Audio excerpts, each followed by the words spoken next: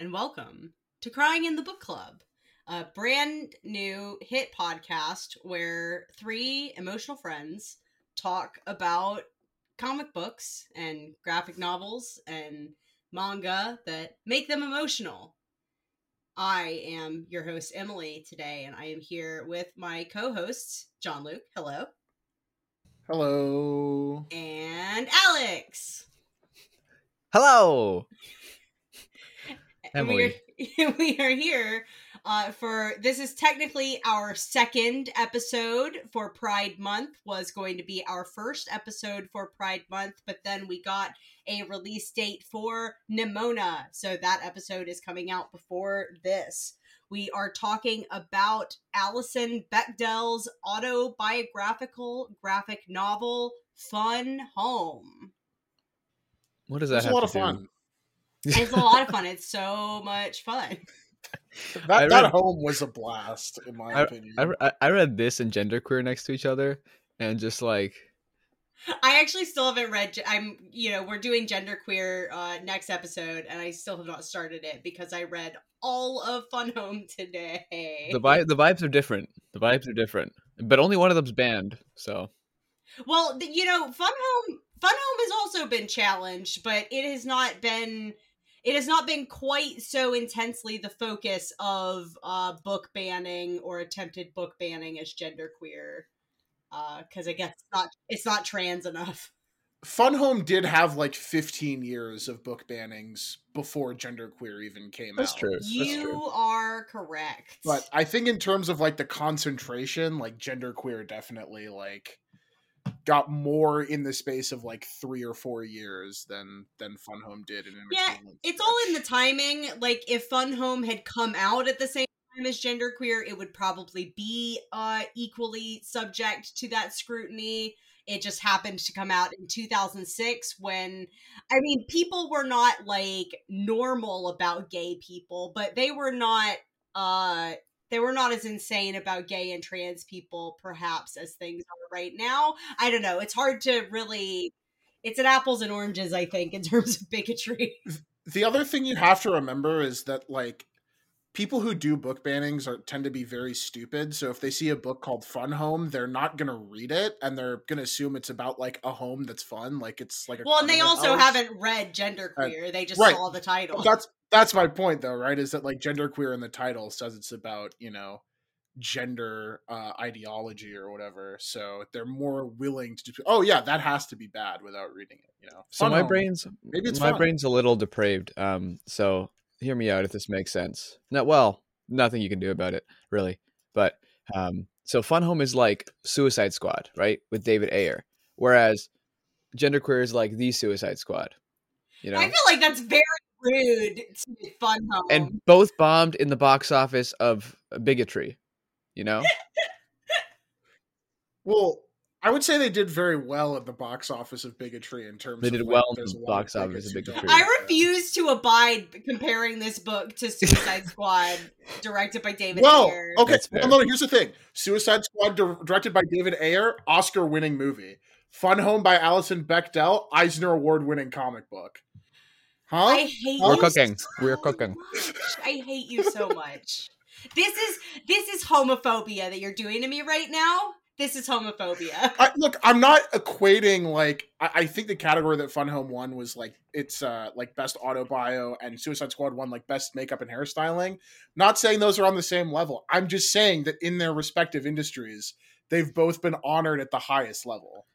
Yeah, like when we're up at the pearly gates in front of the good Lord, he's gonna just say how many You awards think you any have. of us are going before the good Lord? How many awards you have, and it's like, well, Did you listen to the comics podcast?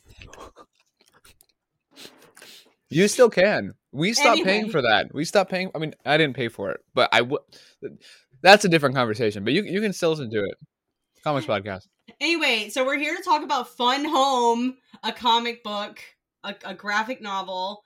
It was written by Alison Bechdel, and as previously stated, is autobiographical. Her motivation for writing Fun Home was to reflect on why things turned out the way they did in her life. She reflects on her father's untimely death and whether she would have made different choices if she were in his position. The process of writing Fun Home required many references to literary works and archives to both accurately write and draw the scenes. As she wrote the book, she would reread the sources of her literary references, which is insane to me. Rereading the whole book just to make a reference. I never did that for any of my research papers in college, which, I mean, she's a better scholar than I ever would be. I mean, I can't imagine doing that with Ulysses in particular. Like, that sounds like hell. God, yeah, that sounds miserable. But the attention to detail in her references led to the development of each chapter having a different literary focus, which I thought was pretty cool. On the process of writing the book, she says it was a huge project. It took 6 or 7 years of drawing and excavating. She sort of felt like she was living in a trance. She began each page by creating a framework in Adobe Illustrator on which she would put text and draw rough figures. She used extensive photographic evidence and for many panels posed for each human figure herself using a digital camera to record her poses, which is a technique that I used when I was drawing in like middle and high school. But now I'm lazy and I just use Google Images. She also painstakingly copied by hand many family photographs, letters, local maps, excerpts from her own childhood journal, incorporating these images into the narrative. After using these reference materials, she would copy the line art illustration onto a plate finish Bristol board to make the final inked page, which would then be scanned into her computer and finished in Photoshop. She attributes this detailed creative process to her barely controlled obsessive compulsive disorder, which is a big topic in the book. And normally I wouldn't have gone into such detail, but I just think like the process by which I didn't realize how complicated the process was when I was reading the book to begin with, and I just thought it was kind of cool. Sort of like the painstaking process to make Margot Robbie look like Harley Quinn. God, I hate you like. so much. She's a blonde, whereas Harley Quinn's more like cotton candy. Is that a hair color? This is homophobia that you're doing to me. The narrative of Fun Home is non-linear and recursive. Incidents are told and retold in light of new information or themes. The memoir focuses on Alison Bechdel's family and is centered on her relationship with her father, Bruce. Bruce was a funeral director and high school English teacher in the town where they grew up and where he also grew up. The book's title comes from the family nickname for the funeral home, which serves as the family business. The phrase also refers, ironically, to Bruce's tyrannical domestic rule. Her dad was kind of a dick. His two occupations are reflected in Fun Home's focus on death and literature. His obsessive need to restore the house is connected to his emotional distance from his family, which he expresses in coldness and occasional abusive bouts of rage. This emotional distance is connected to his being a closeted homosexual. He had homosexual relationships in the military and with some of his high school students. Some of those students were also family friends and babysitters. At the age of 44, 2 weeks after his wife requested a divorce, he stepped into the path of an oncoming bread truck and was killed in the impact. Although the evidence is equivocal, Alison concludes that her father died by suicide.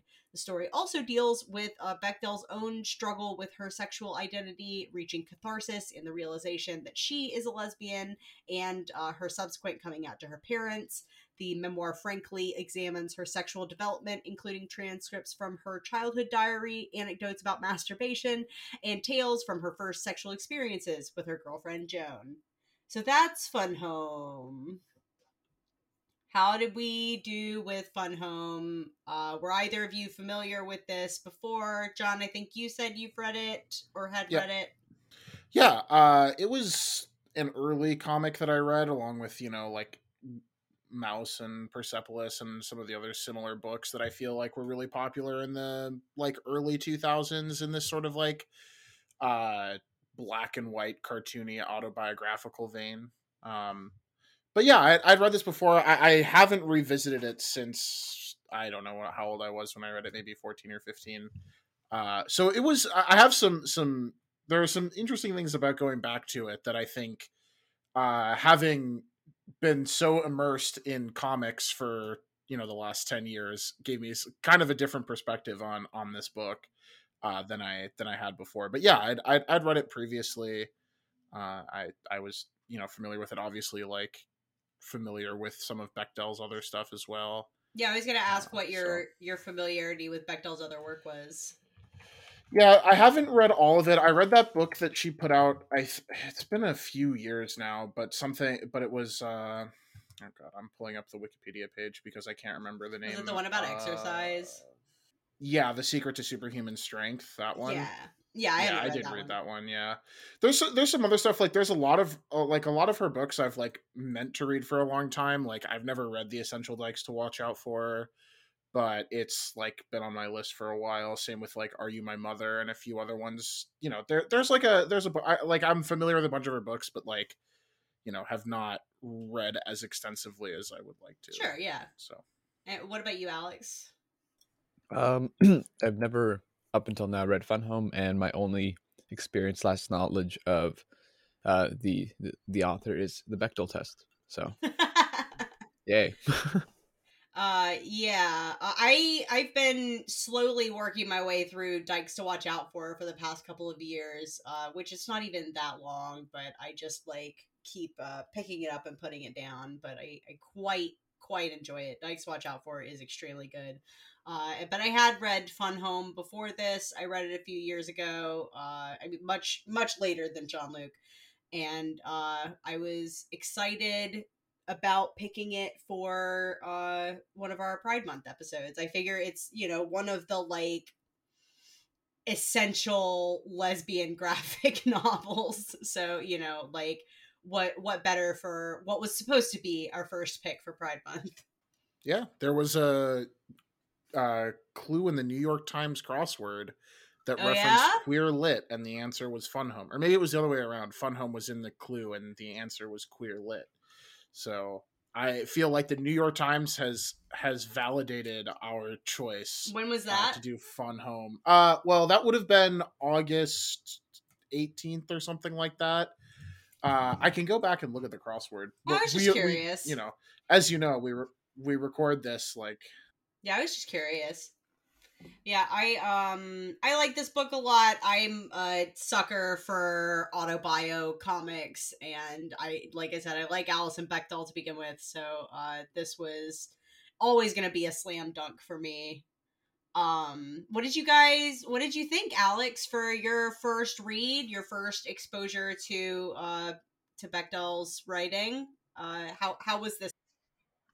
I on the whole I liked it. I thought that her art was did a really good job in the autobiographical sort of space, I guess, and just hearing the story of how she did it and like the painstaking processes she did was like, oh, okay, very very cool. So I appreciate that from the art perspective.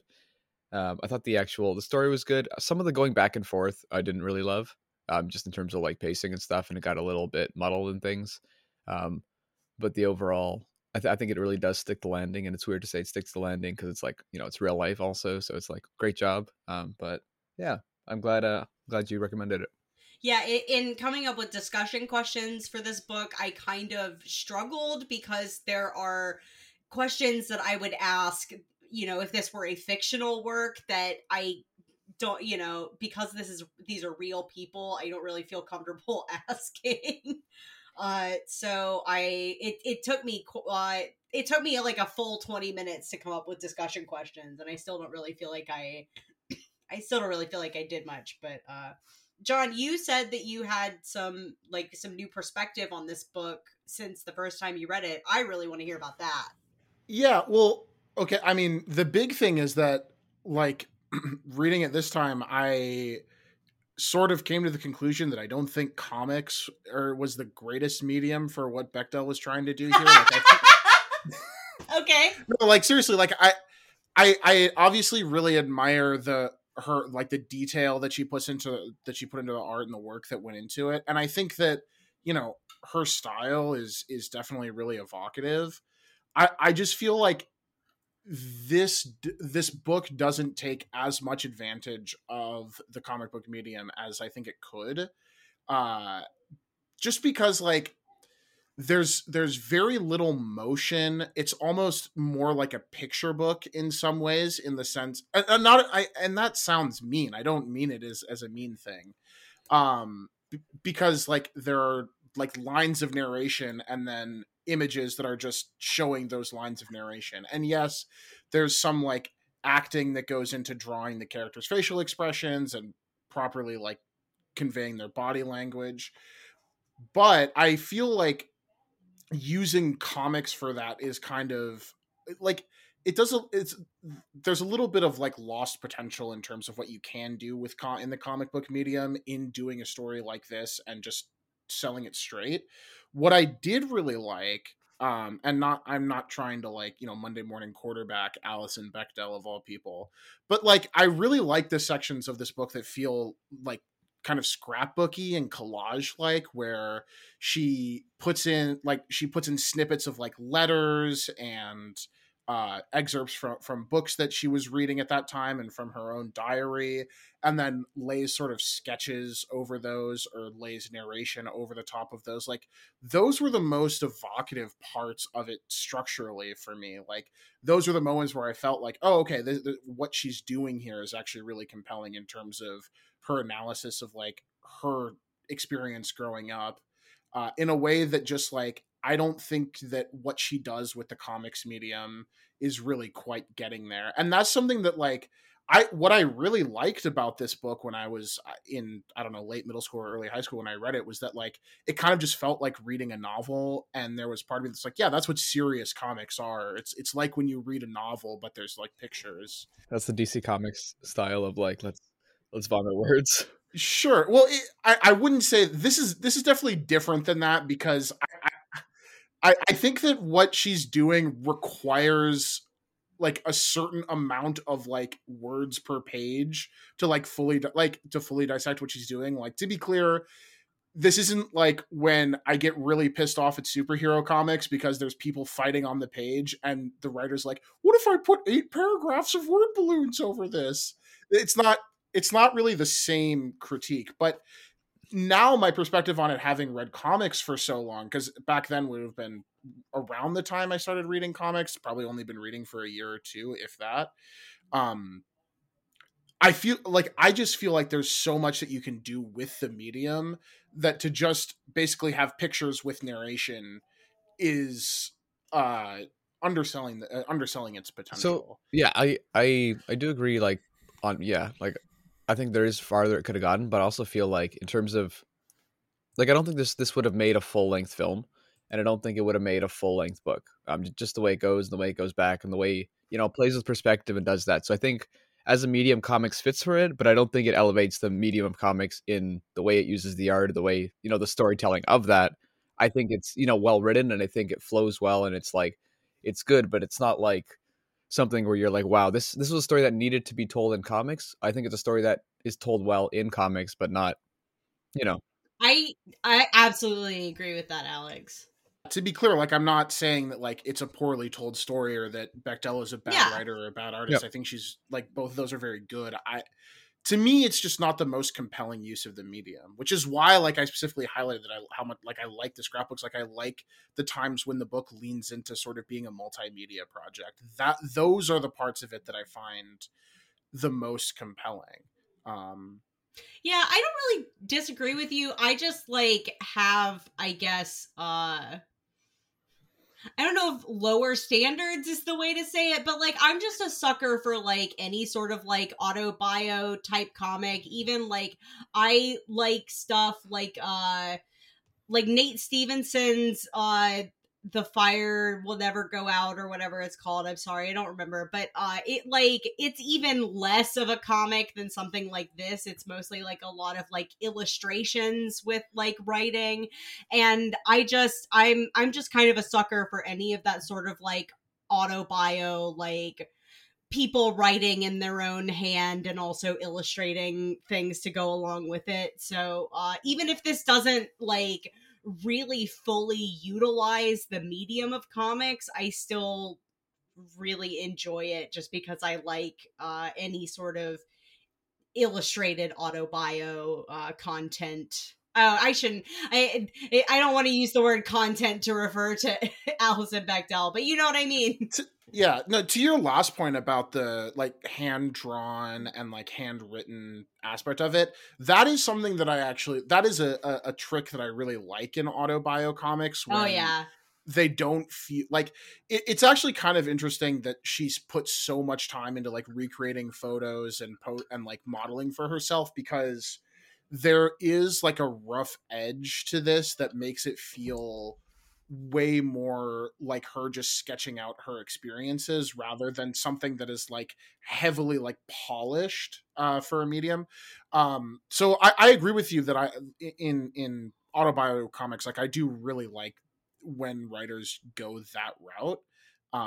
I do also think that like I'm not familiar with that Nate Stevenson book that you referenced, but from your description of it, like I don't think you would like it.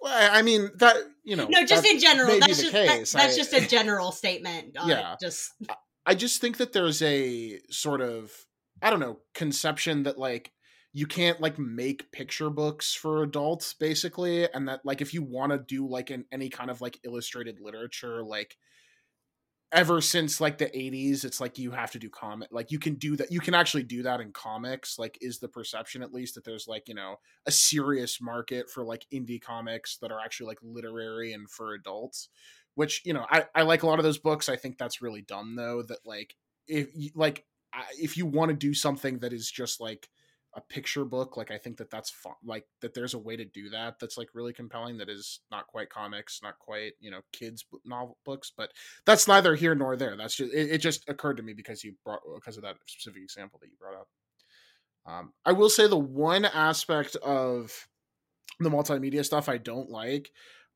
she definitely should have cleaned up her dad's handwriting in some of those letters to her mom.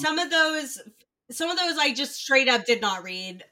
Yeah, like I won't even those lie. were just pure pain. Like I get that it's like it is like a bit of character that he's like scribbling them out in like moments of passion, and I like that, but It would be nice to have like a little subtitle at least, because then you keep you keep the whole like it's authentic. This is actually what my dad did, but like, what did he say? just like a footnote or an appendix, like at the back of the book that you can go to and like read it out in text. So it's like, oh, okay, that. And I think that would be charming. I think that'd be like a little charming. I agree, it would be charming, but spending like 5 minutes reading one panel just trying to decipher it was a little. I absolutely just gave up. I was like, you know what? I get the gist. Like, it's fine. But I will say, and I think it's a credit to how well she works the literary references in, that I was reading every single word and every single line when she included like a bit from a novel or something, because I'm like, oh, this is important in some way because it's informing her experience. And I loved that aspect of the book and probably appreciated that a lot more now. That's the other part that I've actually read some of these books, or well, in some cases read is generous. I've never finished Ulysses. I've tried twice and I can't do braver it. than me. But so like some of the other stuff that gets referenced, like I've read like a lot of like Fitzgerald and stuff, other books that get referenced. So like that also like it informs my experience with this book a little bit more. Yeah, that was one of my discussion questions was did either of you struggle with any of the literary allusions? Was there anything that like you were unfamiliar with that made for a like harder time understanding what was going on, etc.? I mean, the answer can be no. You have another question about this, but so that I'm kind of going to preempt. But for me, it's just like all the queer literature that she reads at the end is the stuff I'm not familiar with. Like some of them, when you see like the titles of the books, I'm like, oh, that sounds vaguely familiar. Like I've heard it in passing, but I couldn't tell you what it's about. But no, like the rest of the literary stuff, like it's either stuff that like and in a sense it's like I not that I believe that this is like actually her autobiographical story, but there is something that's nice about a lot of the works that she specifically references having like worked their way into popular culture and are now like, if you are familiar with books, you kind of have an awareness of them. that maybe like wasn't the case in the 80s, 70s, or 80s? Well, Sorry, go ahead. No. I was interrupting. It's no mistake that her dad was an English teacher, so like a lot of they don't change those books a lot. Yeah, like a lot of the texts that she would probably be exposed to are ones that are just like part of regular curriculum.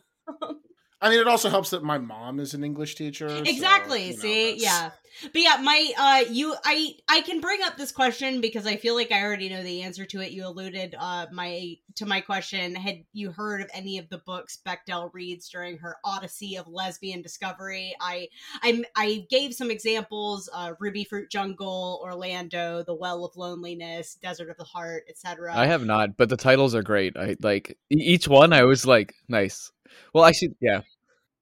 When I saw these panels again, because the first time I read this, I had not taken. I took a gay and lesbian like history class in college as part of my gender studies minor, and like seeing all these books, it's really like a playing the hits of lesbian literature. Like I was very delighted to see most of these titles because it really is like we're just going through the classics, baby. Like this is what she was doing was the literary equivalent of when I was in high school and would go on my mom's Blockbuster mail DVD account and I would just look up the Wikipedia page for like films with lesbians in them and just add movies to my mom's subscription list, and like they would come in the mail and they would have like innocuous titles, so I would just bring them back to my room and watch them.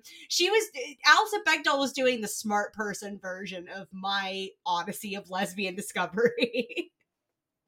And it was very funny for me. But Alex, how did you feel about like just going back to like the literary references? Like, did you struggle with any of those? The ones I read, I was like, oh, cool. And the ones I hadn't read, I was like, cool. I definitely like, I definitely like skimmed through some of the texts as it was going, as they're mentioning it for like the fourth time, and it's like it's important to it, but I'm also like I don't really care at this point. I feel like it was a matter of getting the gist.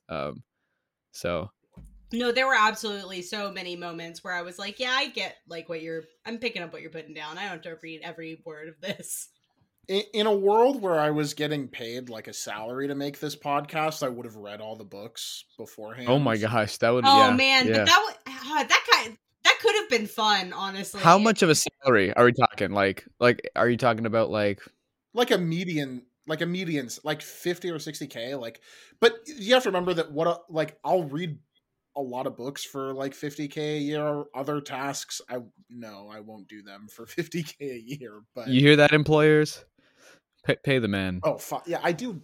I am currently unemployed. I shouldn't say that on a podcast. But if you have an awesome job where I can read books, maybe if you're lucky, you'll be employed by the time this comes out. It's possible, I suppose.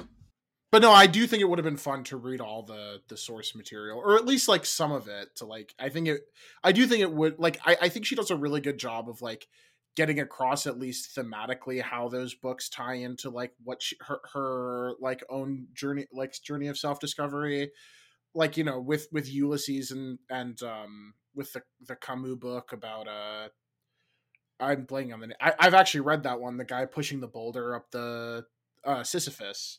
One must imagine Sisyphus we must imagine happy. Sisyphus happy. I hate that book, but I think that like the way that like even if I hadn't read it, and I think this is definitely true for like Ulysses, for instance, which I've never finished, like the way she works them in and connects them to her own life is clear enough that I think you don't really need like you don't really need to have read them in full and done like the full like literary analysis before you read this to really grasp what she's trying to say. Yeah, but I mean, I'm sure if I'd read them all, there'd be an extra layer of like, oh yeah, cool. Do you guys want to know what my favorite literary reference was? Harry Potter. Sure. No, was it James and the Giant Peach? No, but that one was really good. That was really good. That was good. That's our next book for book club. No, my favorite literary reference, and I did take a screenshot. she's talking about Odysseus, and it's in a scene where she's like performing oral sex on her girlfriend, and she says, in true heroic fashion, I moved toward the thing I feared. Yet while Odysseus schemed desperately to escape Polyphemus' cave, I found that I was quite content to stay here forever. And in particular, the cave that she is referring to is vagina. It is vagina. That reference is very similar to the James and the Giant Peach reference. It is extremely similar to the James and the Giant Peach reference, and I think both of them are hilarious and great. And I think it's really, I have to say, really the image of like reading James and the Giant Peach during sex is just so fun. It's so funny. I laughed. I like so genuine. Yeah, I found that very funny. Yeah, they're like, for such a like dour book, there are so many moments that are just fucking hilarious. Well, that's part of like, I mean, that's part of like portraying the life of a teenager and adolescent, like young adult, right? Oh, like, yeah. There's just so many things you do at the ages that she is in this book that are just like, in retrospect, kind of goofy. Oh yeah. Like, but in the moment feel obviously very meaningful. But like that's how I feel about like some of like the diary stuff. Like, and I feel like that's the tone that she has with it too. Especially like the early diary stuff where she's like, oh, I was just, you know, basically writing things that happened in the day, but it was like meaningful, like it meant something to me. But it's like, it is kind of funny that like, oh yeah, like that's all you were doing. But you know, stuff like that. Yeah. Did either of you ever keep a diary? No. I had like a writing journal. Yeah. That then, like, you know, something happens in my day and then I'd write something about it, not necessarily about the day, but about like, you know, the impact of that. It's a lot of bad poetry from high school. That's what it mostly is. And if we get 3 more subscribers this week, I'll read it live on the show. That's the equivalent of my old AO3 account that I remembered the password for long enough to delete everything and then delete the account. Well played. So. Oh, well beautiful. Played. He's a smart man there. No, I was always like terrified that if I had a diary that someone would find it. So like I had a couple attempts at keeping a diary, but like just I like kind of gave up because I was too scared someone would find it. I will say there were moments of like such emotional, like that were so intensely emotional when I was in high school that I would like write them down in my school planner and like write about them in there. And so, but I never, not like, it wasn't like a regular diary. So no. That's even cooler because you didn't even like, it's like you were so ready for an emotional outburst, but you didn't have a diary near you and you're just like doing that. So yeah. I wrote one entry after I read Day Tripper for the first time. Oh, that's so good. Funny. So good. Comic. Yeah. Yeah. How did you guys feel about the limited color palette? This is not the first limited palette book that we have read. Laura Dean Keeps Breaking Up With Me is like very pink, and I feel like what was it? R1 Summer? This one summer. I feel like didn't it also have like a limited palette? It did. It was actually more similar to the Fun Home color palette in terms of it was like mostly black and white, but a little bit of blue, like some hues of blue. I love when comics do this. I mean, Sculptor, which is one of my favorite comics. It's not autobiography, obviously, but it's just like I love when it's stripped away. Right? Yeah, kind of autobio. Like it's, but I mean, I guess it. But like, you know, he didn't like meet death as his grandfather. It's not like a straight autobio. Yeah. No, but there's definitely some stuff. Either, but yeah, I mean, Ayo. But yeah, I just love it. Like when you take away and you have like, it kind of centers the book. I feel a lot of the time, and it gives it a driving force. I haven't read a book with a low color, like a limited color palette that I haven't liked, and I probably read only like 4 or 5. That might also be why. Like I'm sure if Top Cow put out a book and they were like limited color palette, here we go, and it's like, well, maybe not, but I don't know. It's something that just makes my brain go like, oh, this is art. This will be good. Yeah, like I don't know what it is about a limited color palette that makes my brain go, this is high art. Like because I think it represents such a restraint, like because for me, it feels like you would want to like just color everything like the way that it's supposed to be. But when you limit yourself to one palette, you have to like pick and choose what you make, what values of a certain color. And yeah, I feel like the blues of this book are really good for like setting the mood and the tone for what is happening. And it's used to great effect throughout. Yeah, I mean, to constantly have like the house, at least, or at least parts of their house, like shaded in blue, I think, yeah, like it's emotionally very evocative of what the vibes were in that house. So I think that it works in that sense. The like, it's the kind of thing where when you have a limited color palette and you only use one color, like, to really highlight stuff, it kind of doesn't, like, for me it doesn't always work, because like, I mean, not to do like, basic bitch color theory or whatever, but like different colors evoke different emotions, and when you're only using one to like draw attention to certain parts of a page or a panel, you can only really use it to evoke certain emotions, which is fine for the purpose of this book. But and I certainly like it. I like that it's muted. It's very easy on the eyes, and just because there's like nothing like super splashy. But I like I like my books colored in. Sean-Luc likes his coloring books. And that sort of reminds me of the bit in the book where like Allison is trying to like color stuff in like a coloring book, and is it her dad who gets upset that like she's using the wrong color?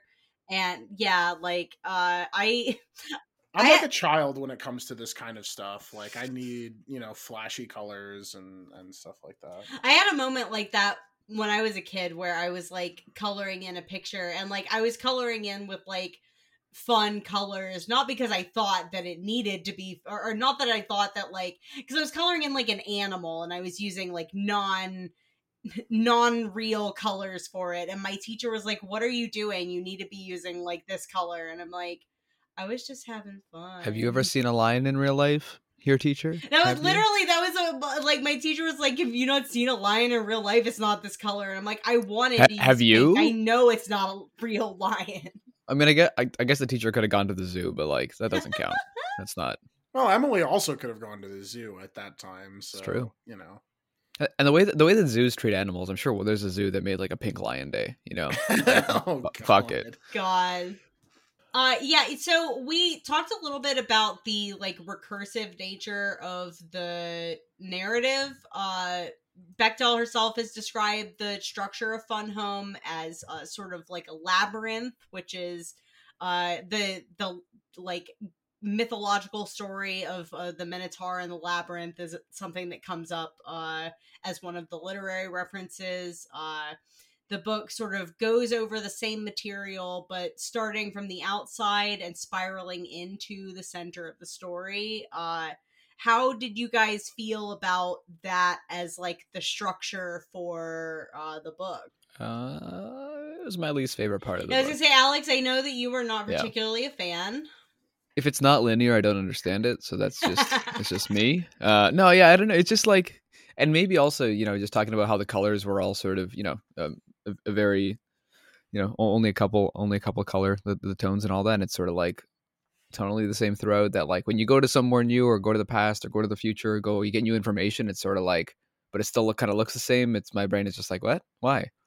Okay. Yeah. I get that. It could have been useful to maybe like do different eras of life in different colors to sort of like the Taylor Swift Eras tour. Yeah, just like the Taylor Swift Eras tour. Did you guys find like it that like the going back and forth and that stuff like elevated the story? Did you guys like enjoy that kind of stuff? Yeah. I love it here.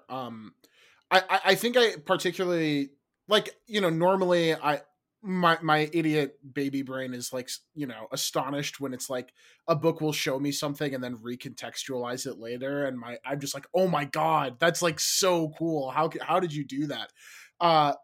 but particularly in the case of this book, I think that it feels very reflective of what it's like to sort of live through something and then years down the line reevaluate that experience. Absolutely. The way that at the beginning this book presents like her coming out to her parents and then her dad dying and her how she experiences those, it feels like the first time you see them, it's very like in the moment, like the very like the in the moment feelings that she has about it, and the like relative like lack of information, because there's things that she didn't know and there's things that like in the moment you're not thinking of. And then to see those like come up again sort of towards the end of the book in chapters 6 and 7, I think does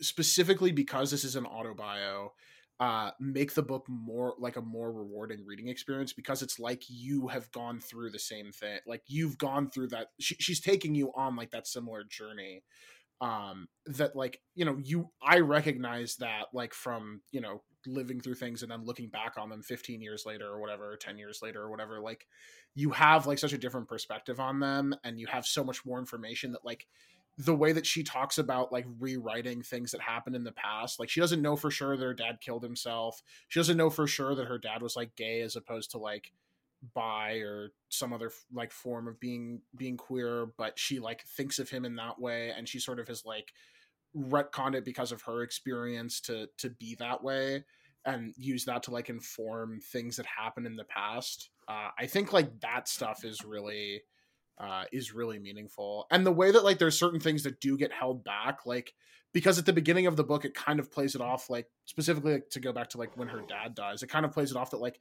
she didn't see him between her coming out and him dying, and then at the end you get to see like the last few times that she saw him that actually do happen in between those, and it just makes that it really adds more weight to that moment where like she gets back to him being killed in the accident, or killing himself, as she would believes to have happened.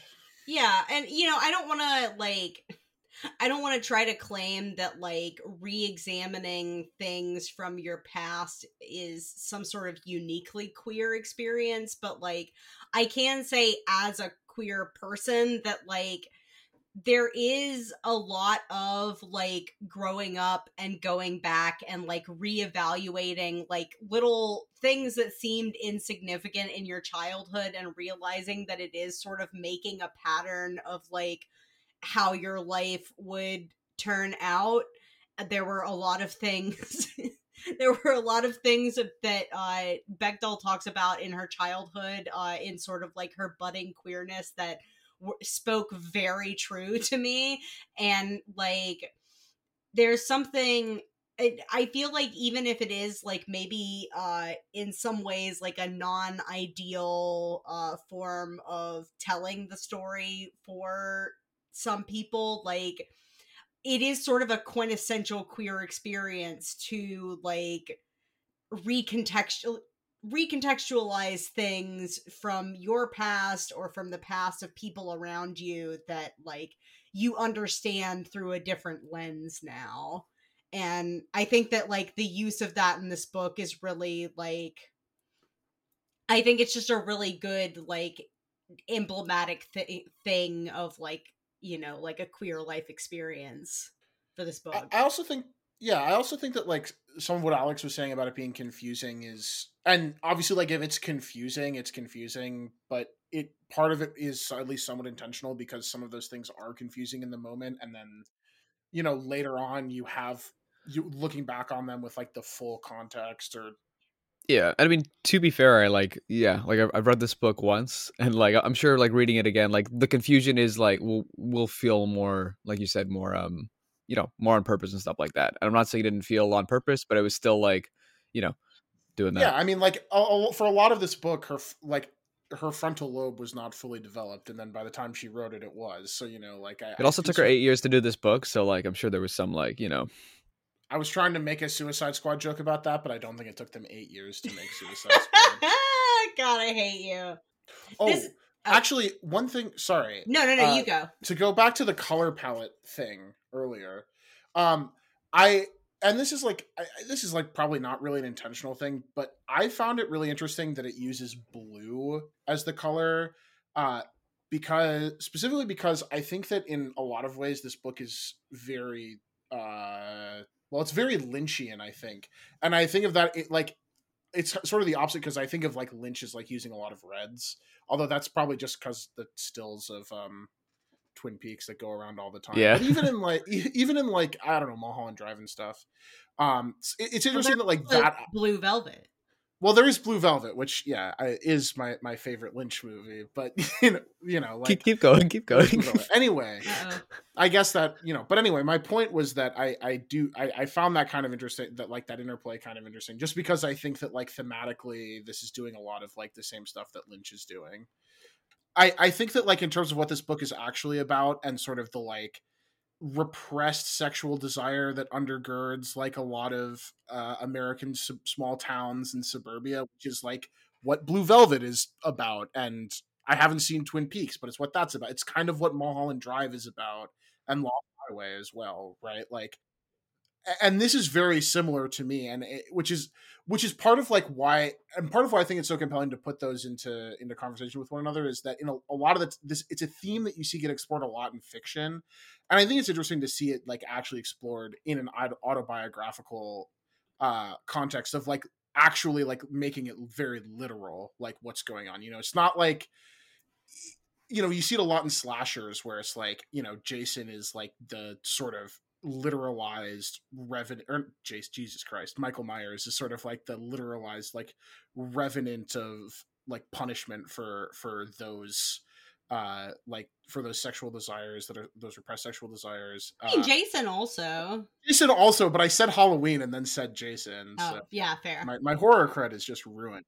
This is like, but I like that this is like takes it from a much more literal angle by virtue of being an autobio. Because like her dad is like a very real figure, he's not like the weird guy from Lost Highway or some masked serial killer. He's just like a guy who has sex with teenagers, which is fucked up, but also like, and that it's also like one of the main conflicts of the book that I think is like really compelling, the way that Bechdel investigates it, that like she kind of feels bad for him, but also like he wasn't like a great father, and also like clearly not a great person, but also like she sympathizes with him because like obviously his experience as like a closeted gay man probably really sucked.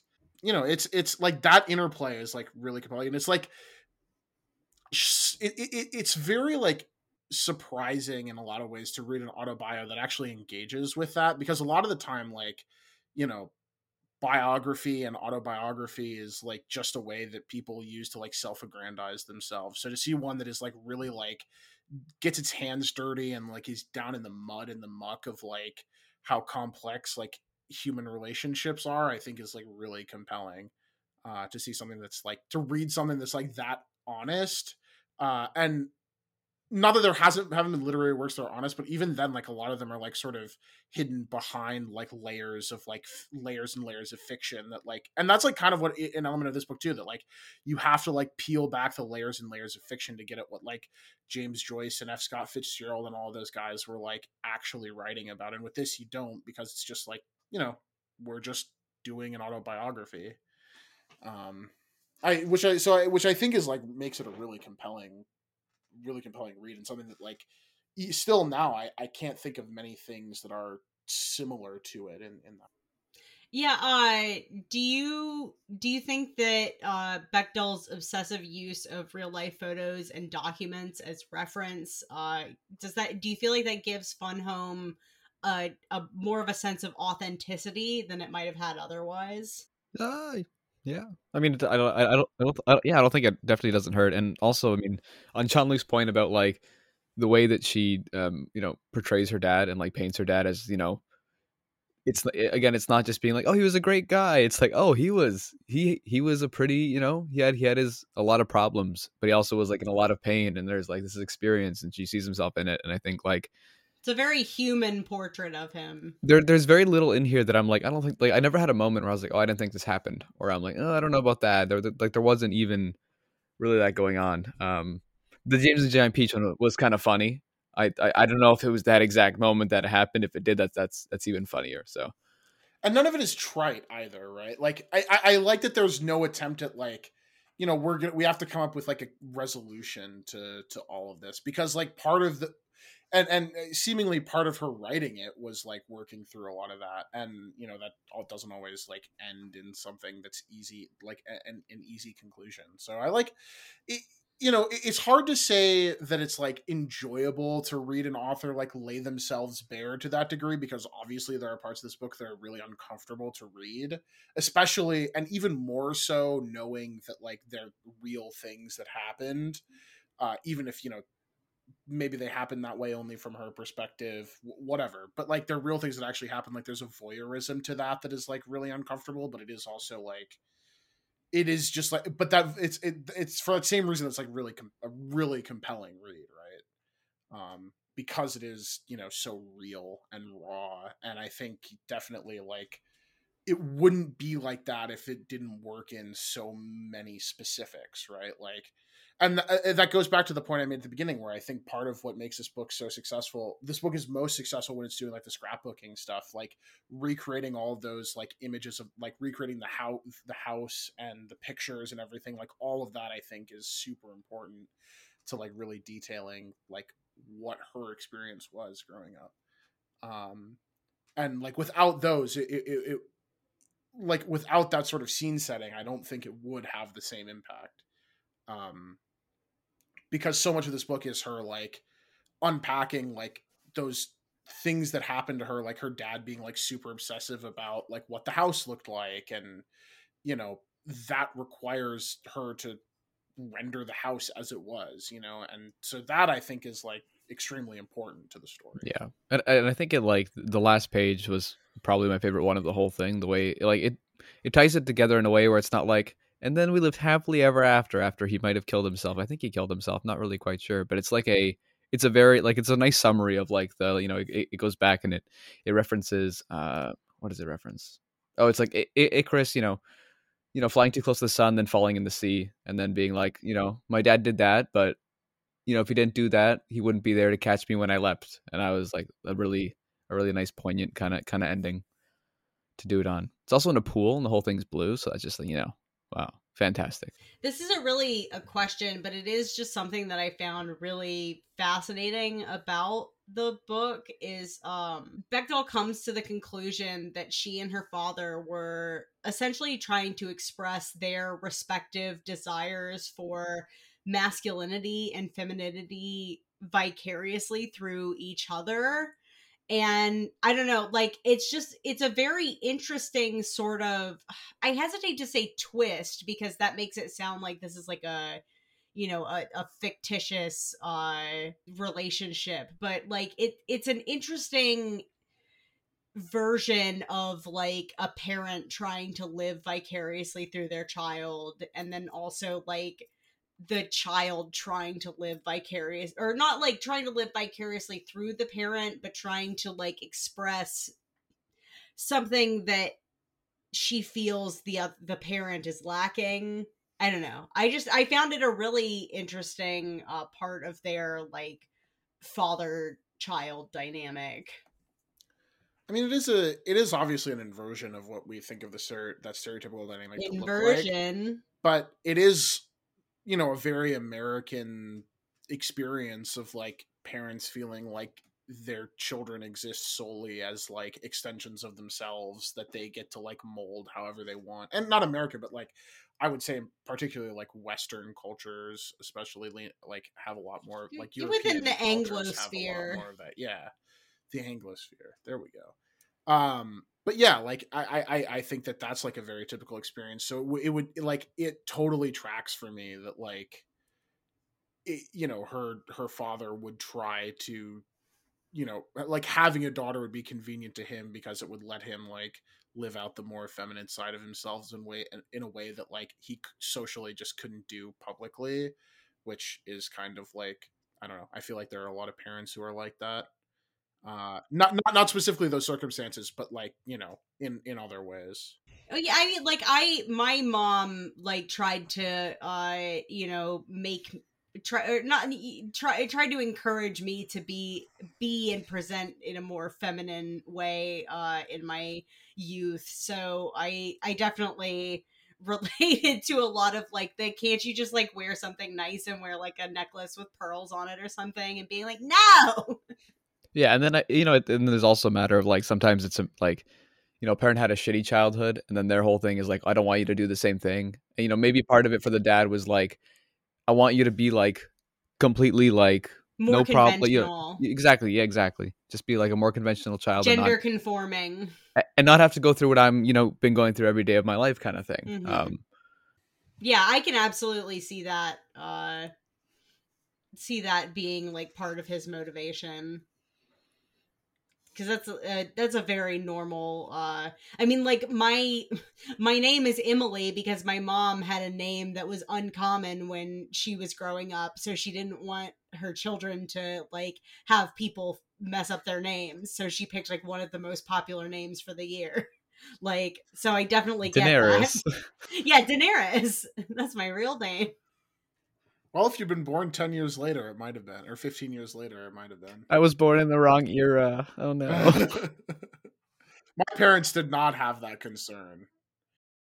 John Luke is kind of a normal name. In France. He's a freak. like Jean, and then it's like, it's a cool name. Yeah, I love my name. Star Trek did numbers for you, though. So.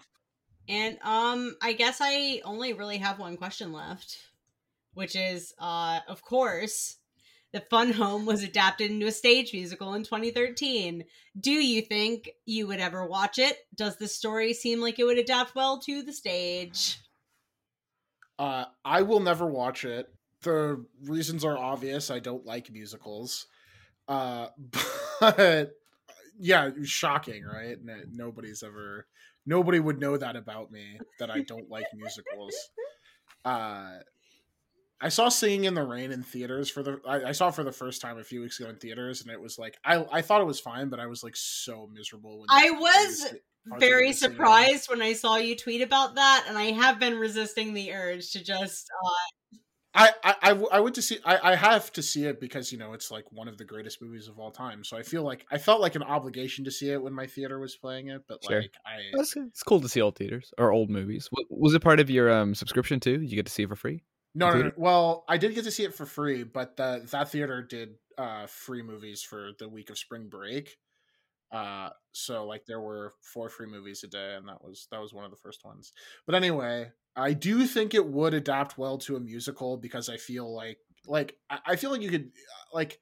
I don't know. It feels like a weird thing to adapt. Like it at first blush feels like a weird thing to adapt to a musical, but there is like a lot of drama, and I feel like you could write some fun songs out of it. But I would not care to see them. This wouldn't really work just because of production times, and there's no musical out right now. But Riverdale could have done an episode about it. They definitely would have. Kevin would have been in it for some reason. Really, he would have.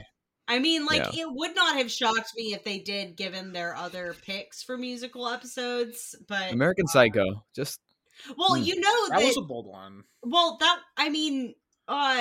Roberto Aguirre-Sacasa worked on American Psycho. Yeah. So that's like I didn't know that. Oh yeah, like he worked on American Psycho the musical, so he had like that guy loves his own work like a lot.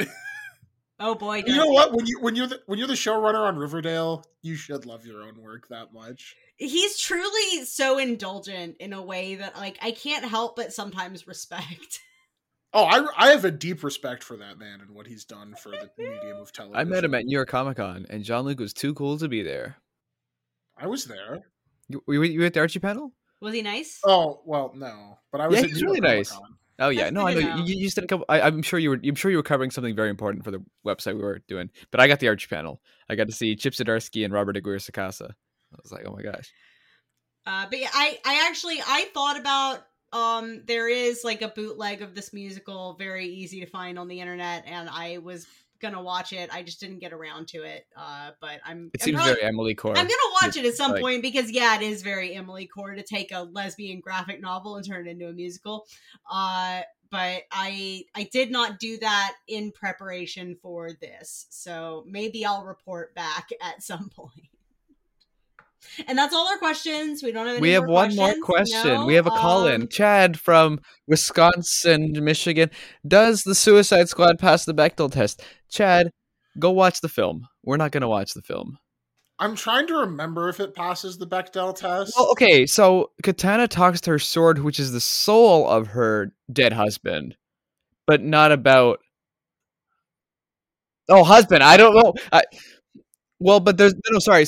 What I meant was there's other souls trapped in the sword. So like, as much as like she was talking to her husband, there were other. But I think in the comics, at least, the movie's unclear about this. But in the comics, she really only talks to her dead husband through the sword. Oh no! Really talk in Ann Nunsetti's award-winning run on Katana, she just like cuts up a bunch of people, and it's like a whole family's in her sword for the arc, and they're all like, "Get us out of here!" And she's like, "You're dead."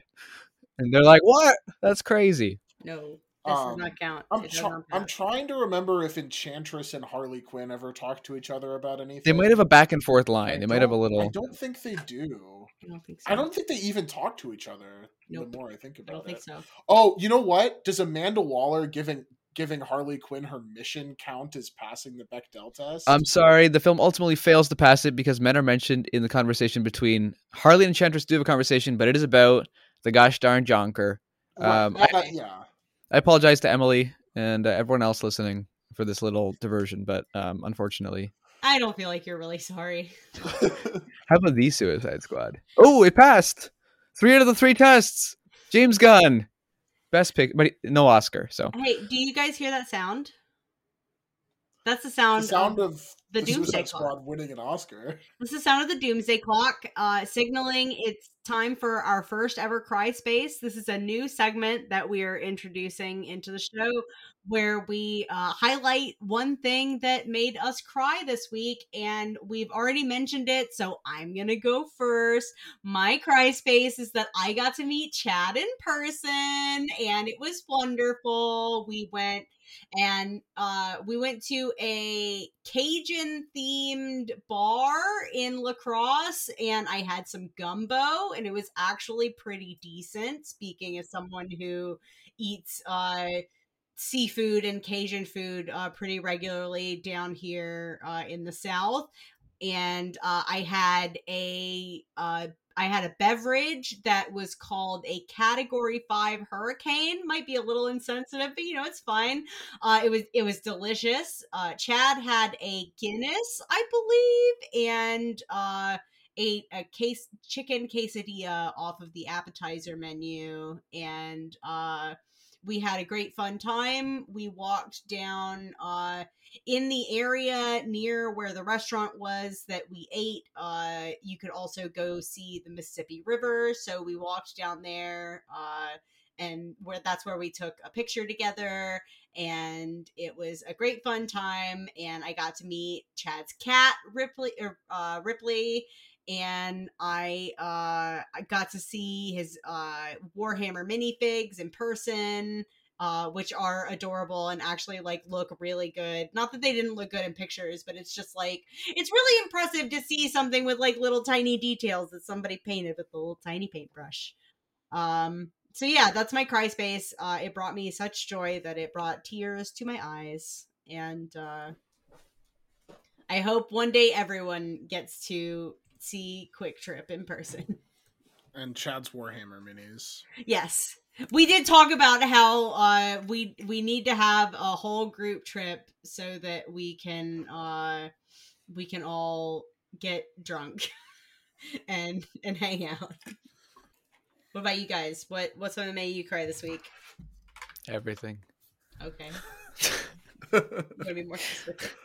They killed my favorite character in Succession. The man that I idolized and looked up to. No. I'm sorry, Jean-Luc. You shouldn't be. I'm sorry. I'm sure he was a great man. He was a great man, and even more importantly, Logan Roy was a man, and now he is dead. He sounds like he was a patriarch. Yeah, and a patriot. Yeah. Wow. We're gonna have a 2-minute moment of silence now. It's really good for podcasting. He's dead.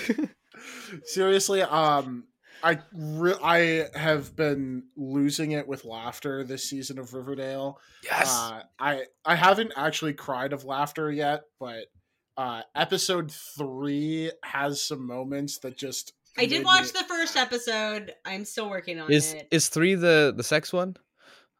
4 is the sex one. Oh. Well, 3 and 4 are both the sex ones, kind of.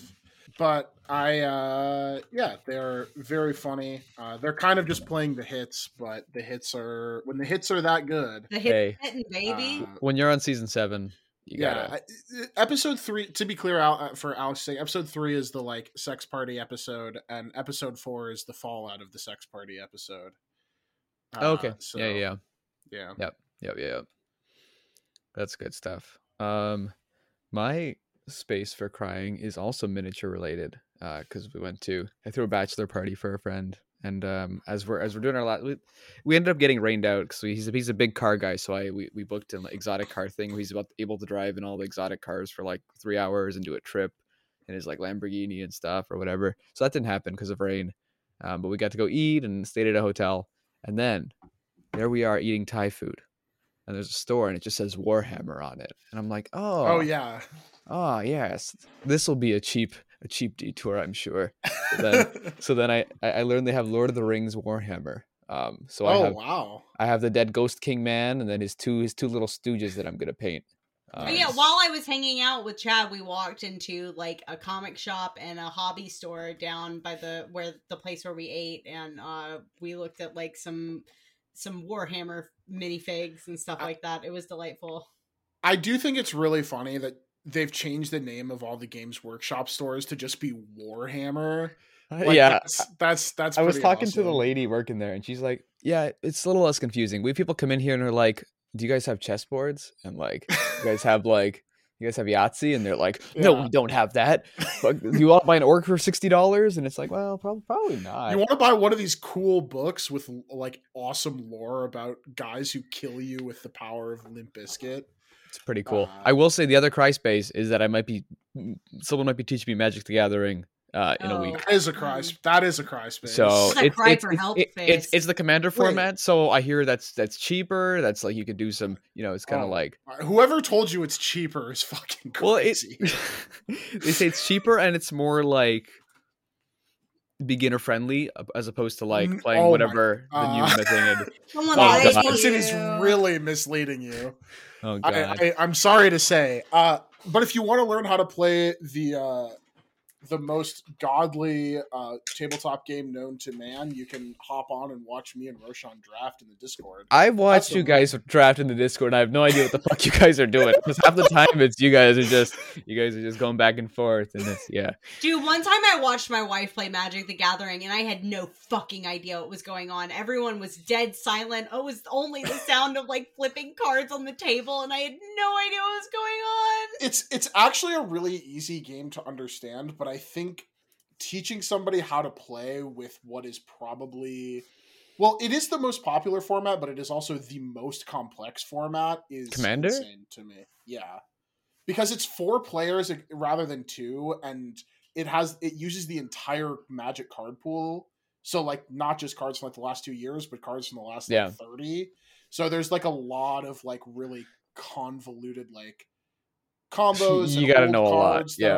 That like really break into. I mean, there's a way to play it that's more casual, so hopefully it goes well. Because I'm guessing it's more casual. And it was also like I have one friend who's playing like Modern, and he spent like thousands of dollars on cards. Modern is a dog shit format that I've invested thousands of dollars. Right. See, that friend was Jean-Luc. I was trying to keep him. I was trying to keep him anonymous, but didn't quite work. Well, Modern used to be good, but I can't get into why it sucks now. It's no longer Modern. It's good. I always enjoy having more friends who play Magic the Gathering and get brain rot like me. Well, go stream the Suicide Squad and check out our Twitters for our fan cams. Anyway, if you want to King follow Shark. the show on Twitter, you can do that. Who else is in there? Harley Quinn. At Crying Book Club. You Uh, can rate and review us 5 stars on your Polka Dot podcast Man. platform of choice, but mostly Apple Podcasts, I think, is Rick Flag. the only place that's really important. John Luke Botville can be found on Twitter at Mountain Peacemaker. Dew Liker and on Letterboxd at JL Botville. Alex Amanda can be Waller. found on Twitter at Alex Hansiak. I can be found on the internet on Twitter at MPandanata, Letterboxd. Who's and that guy that was Twitch dating at Kim Panda Kardashian? Vor. And the following podcasts, Imagine Me and Pete Wentz. Yuchina, the Fresh Podcast Market, and That Looks Terrible. And Starro. Join us for next episode when we read the controversial Gender Queer. Yeah, we're celebrating the 4th of July by reading the most banned book in America. Can we do Doomsday Clock, which is the book that should be the most banned book in America? Maybe a little after that. I'm against book bannings unless it's the work of Jeff Johns, in which case I'm for it.